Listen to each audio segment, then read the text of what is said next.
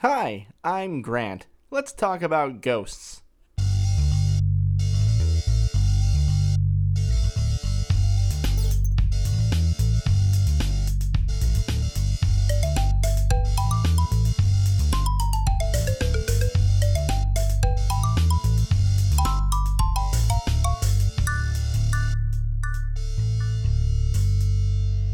Welcome to Grant Rants. Last week I talked about Abraham Lincoln potentially being a ghost, but now I want to talk more about why we as a society are so fascinated with ghosts, and more importantly, ghost stories.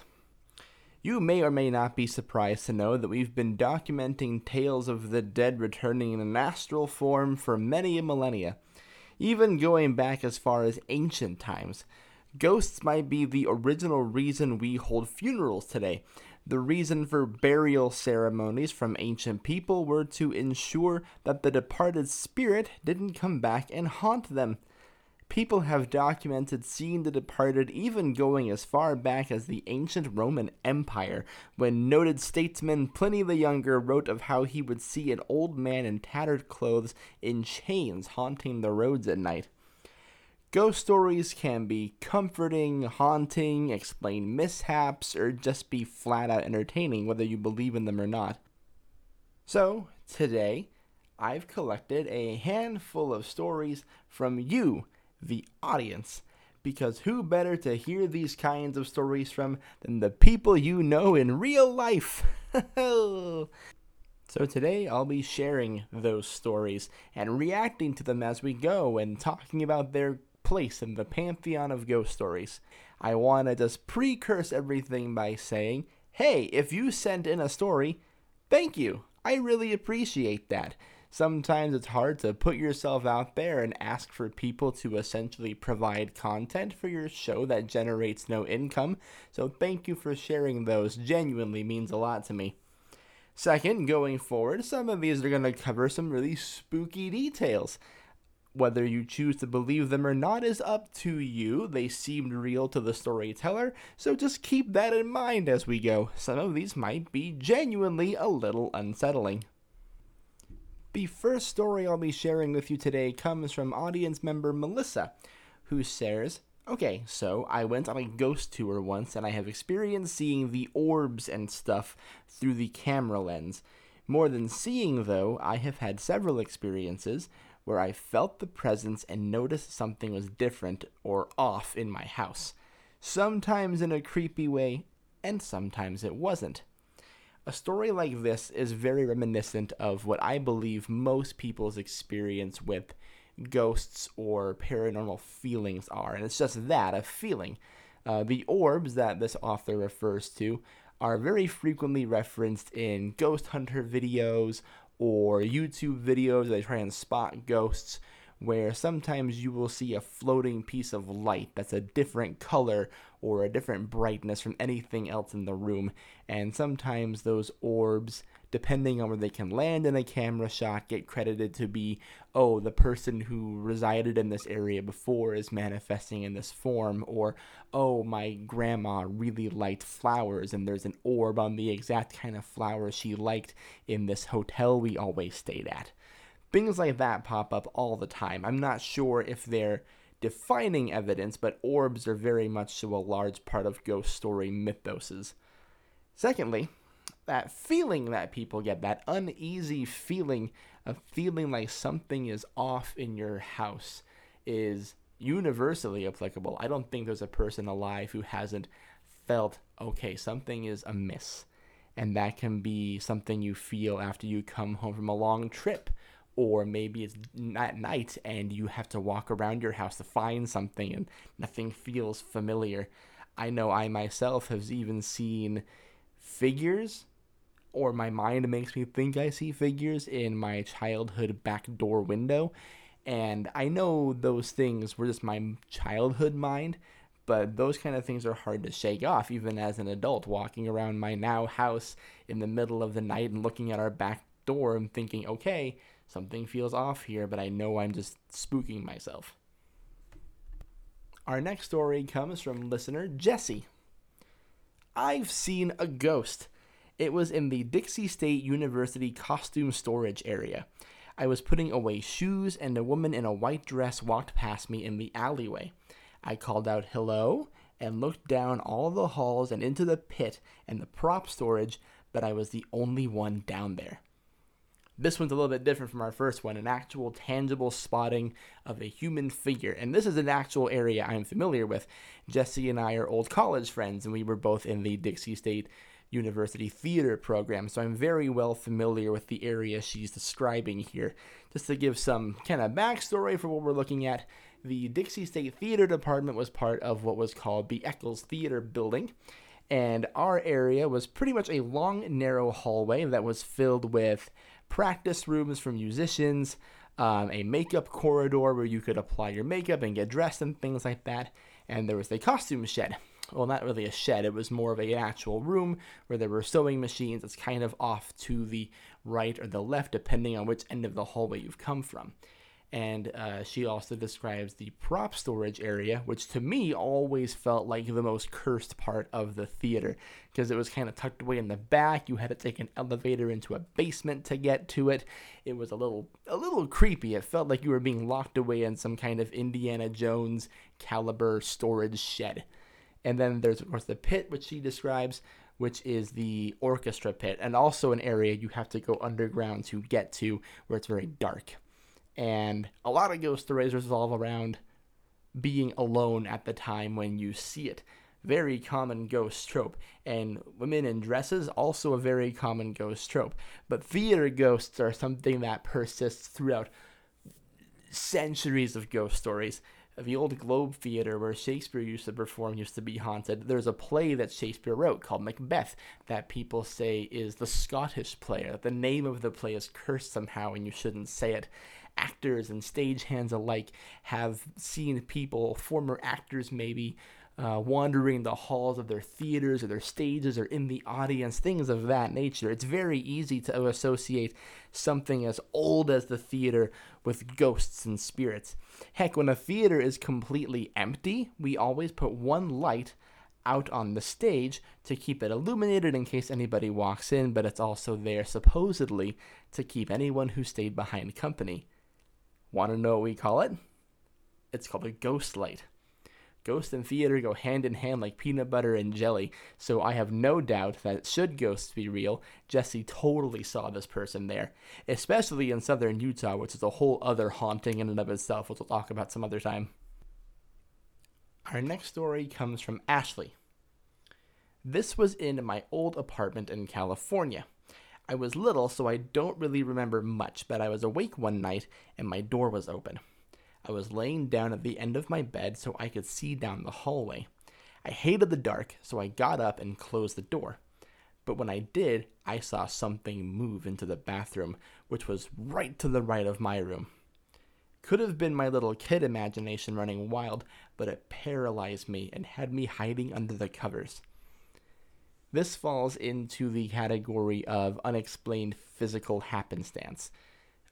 Sometimes you see something in your house and a room that physically alters what's going on, a door closing, a loud noise happening, things of that nature occurring that startle you because you don't know where anyone is, you can't see a human person, and you can't fully explain what you just saw. Add on to the fact that this person was in a dark room when it happened, in their own home, in a bedroom, and trying to look at something as mundane as a bathroom, and then that happens, absolutely you can feel terrified by that. Anyone who's alone at their home and sees a door slam shut, or a curtain move the wrong way, or a shadow appear that wasn't there before, especially if you're by yourself in the dark, I don't know if it's ghosts, but it certainly is unnerving.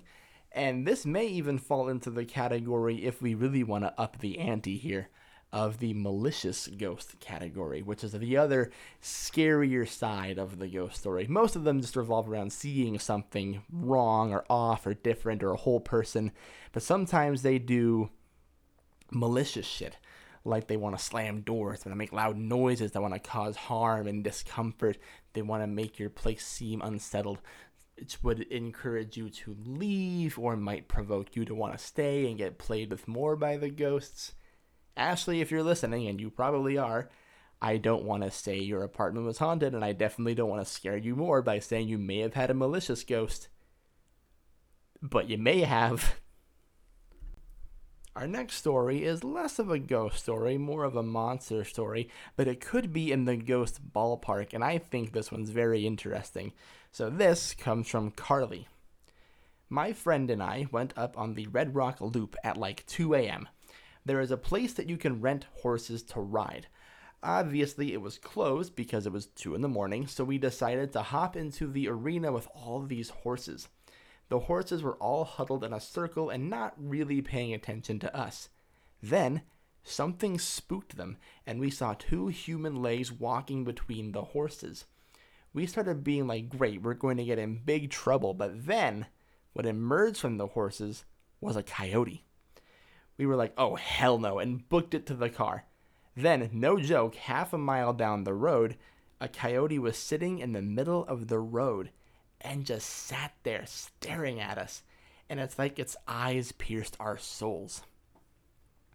Prior to discussing this story with this author, they referred to this as an incident where they saw what is called a skinwalker. A skinwalker could be a ghost or a malicious entity that takes the form of a human but can also inhabit other forms. So you see 2 human legs walking between the horses, thinks that it's an employee of that area. All of a sudden, it's a coyote.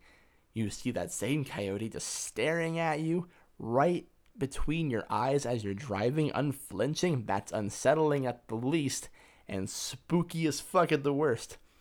I did some more research on skinwalkers, and they're kind of a relevant mythos here in the southwestern United States.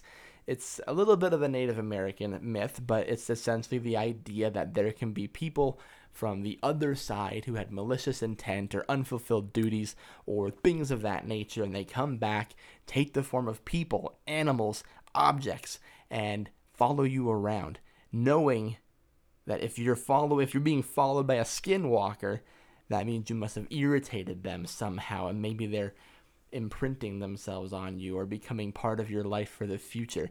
Again, I don't mean to spook anyone here, but if skinwalkers are real, that's kind of a spooky thing to run into. What is most striking about that story to me is the fact that the coyote sat in the middle of the road and just stared them down. Very odd behavior for a coyote who is very usually spooked by large machines.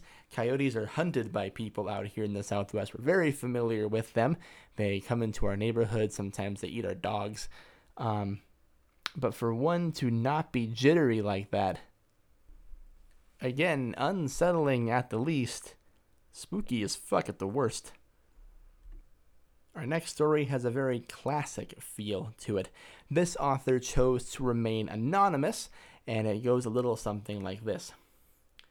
My friend got a Papa Smurf from a crane game at a fair one night.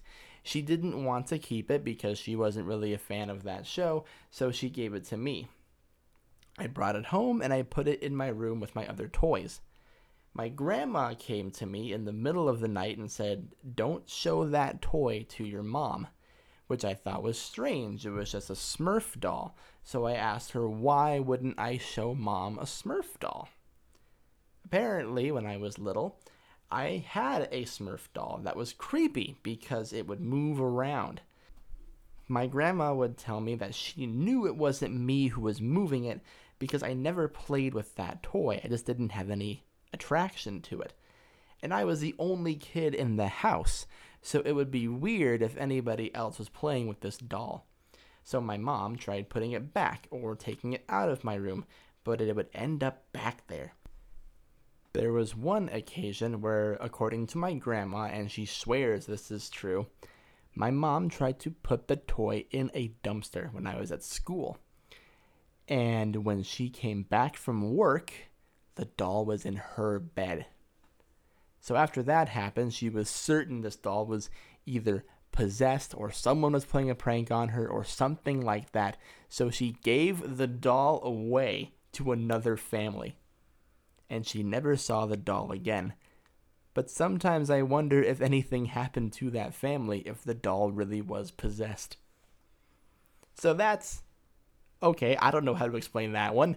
Doll stories go back as far as time, too. Dolls are very easy things to become attached to, especially with younger children. And younger children having ghost dolls is a very common horror trope because, kind of stemming back to what we talked about last week, very often children could get sick and pass away. So parents would hang on to their dolls or their favorite toys.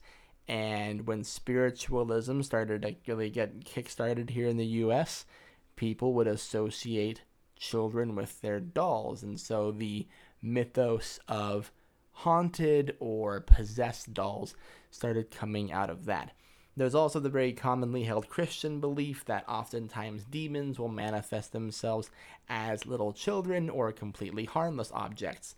You've all seen Annabelle, I'm sure, or at least are familiar with Annabelle, the haunted doll from Connecticut that seems to have the ungodly power to be able to kill people or choke them or make them crash into trees with their motorcycles. I'm not saying the Smurf doll is Annabelle or a demon. I don't believe in demons or an afterlife or any of that nonsense, but haunted dolls are a common enough story where you have to wonder how many of those stories become true. I would be very fascinated in finding out about this family who took the doll to see if anything else did happen with that doll. Maybe it was a wild coincidence. Maybe this person's parent had, like, I don't know, a relative or someone who was just hyper aware of this doll and made an effort to scare them. It's very possible. Easy prank to pull off if someone's not home a lot, which I'm assuming is the case in this story, given how often this doll moves, but definitely intrigued by that other family. Our next story comes from Thomas. As a kid, I lived in a house built in the 1800s, and one day I woke up because I heard something in the living room. I went out and checked, and there was this old lady just standing there. Then she just kind of disappeared. I told my mom. She said it was nothing. I heard the same thing the next day at like 4:45 a.m., so I checked. Same lady. At this point, I want to just confirm that this is actually happening. So this time, I decide to wait up all night, and I give up at about 3 in the morning, because nobody came. Then I plan to wake up at 3 in the morning and see if she comes. Sure enough, at exactly 4 a.m., my front door, which was inside of a glass porch so no wind can come in, she blows up. She sees me up and says, "Sorry," and shuts the door behind her. Now, what's weird is I tell my mom this. I'm like, "Mom, this lady was going to our hearth." We had this big giant fireplace and was looking for something. So I stayed up to catch her and she just left. My mom Googles it. Before our house was built, there was a tiny little town where my big town now is. And you guessed it, that town burned down. So this lady was coming back to where she died and was so curious about our fireplace. Love that shit. My favorite kind of ghost story. Historical ghosts coming back to revisit where they had died and just, I don't know, it's funny to me that she was apologetic. I love a non-malicious ghost who's just curious about things. Her town burns down. She comes back to this place where supposedly she had once lived. Maybe that was her home. Maybe it was built where she once lived. But to go back to where you supposedly died and to look at the thing that killed you over and over, first of all, what a shit afterlife. Second of all, very polite of her to apologize. Third of all, what? These kind of things are the things that I just love about ghost stories. How they can explain the weird happenstances or give us more context to our town's history.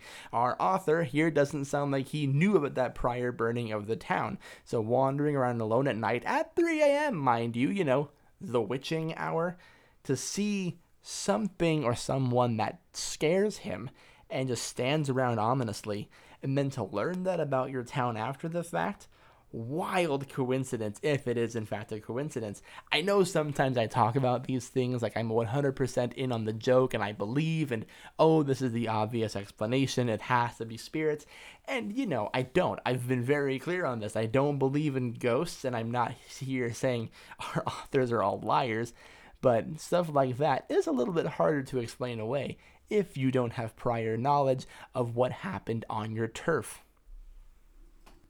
Our last story comes from Vicky. So this house was older, maybe built in the 1800s, maybe the 1920s, which is very old for a house in Las Vegas, but this occurs in New York. The guy who lived in the house before us died in that house. I don't know if he had a heart attack and fell down the stairs, or if he just fell down, but either way, when they found his body, he was crumpled at the foot of the stairs.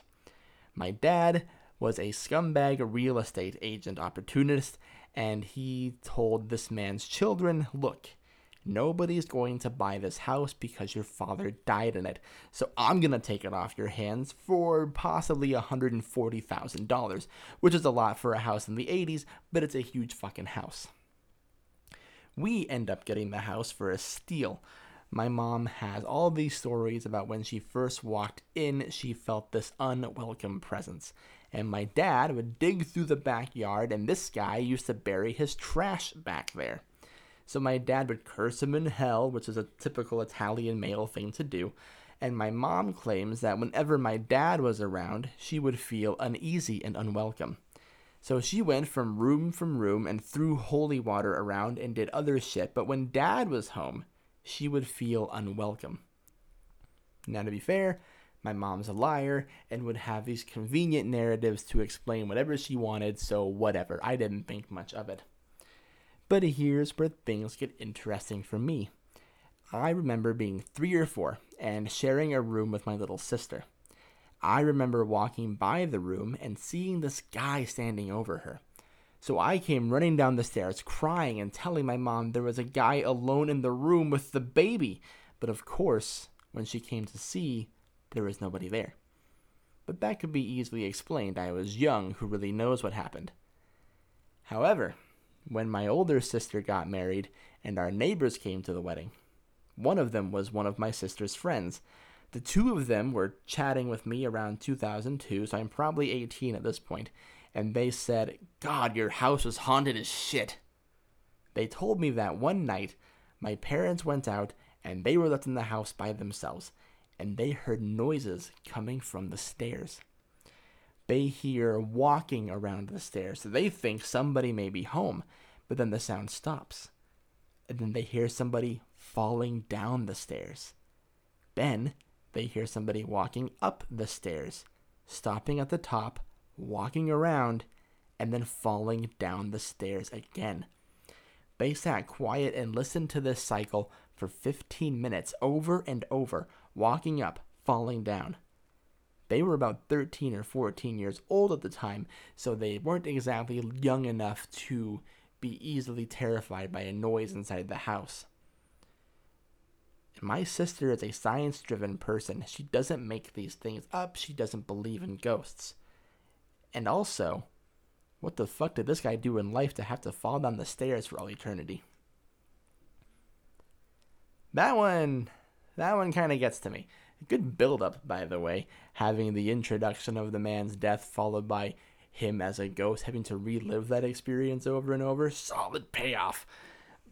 Those kind of ghost stories, I think, are not the most common, but a way that some people find to rationalize what may have happened in that house. The family definitely has an awareness of this man and that he died near stairs.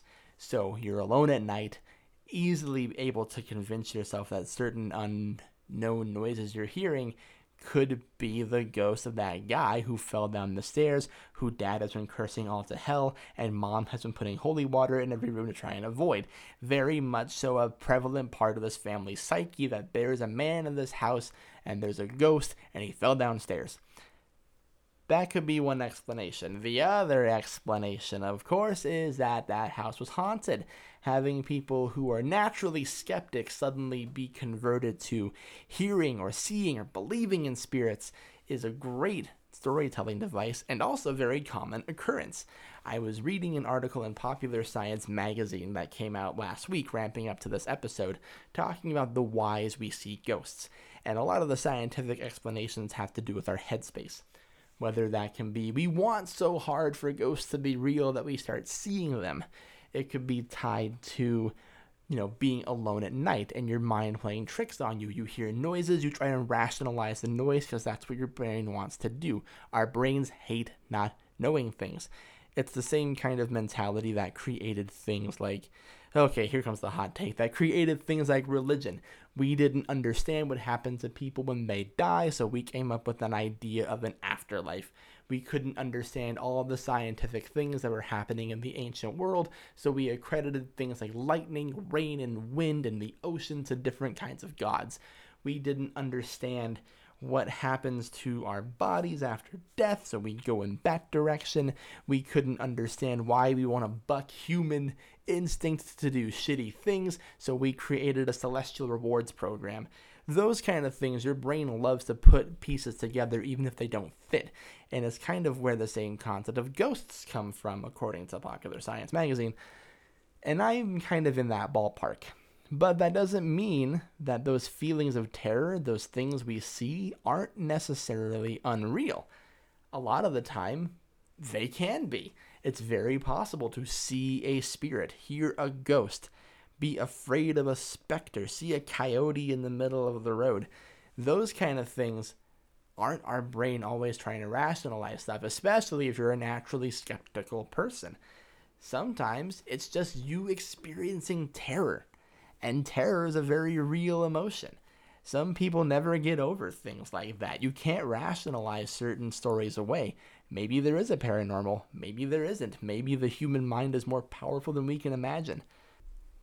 That's what makes ghost stories so interesting to me as a person who has kind of shed the thought of an afterlife and spirits in general.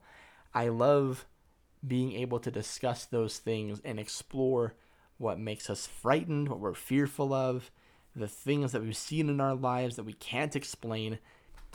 That's the coolest thing to me. The things in our lives that we can't explain. A lot of these people, all of these people, I hold to be very intelligent human beings. Some of them have achieved the highest possible achievements in their field. Some of them have gone on to do extraordinary things. Talented writers, great workers, smart people who hold vastly impressive degrees, and the common thread between all of them, they've seen or experienced ghosts. That's cool. These people experience something they can't explain, or know people who saw something they can't explain. People that I trust who know people that they trust have experiences they can't explain, and that is the most humanizing thing in the world. We don't know what that is. We don't know how to explain it, so we just tell the stories, and those live on forever. That shit rules. I love ghost stories because of that. I hope we never as a society lose our sense of wonder for the terrifying. Thank you for listening to Grant Rants, and thank you again to everyone who submitted a ghost story this week. It humbles me that so many people want to be involved in this project, so thank you again. We'll be back next week. I'll talk about something else in the Halloween spectrum, but for now, have a wonderful week. Stay spooked.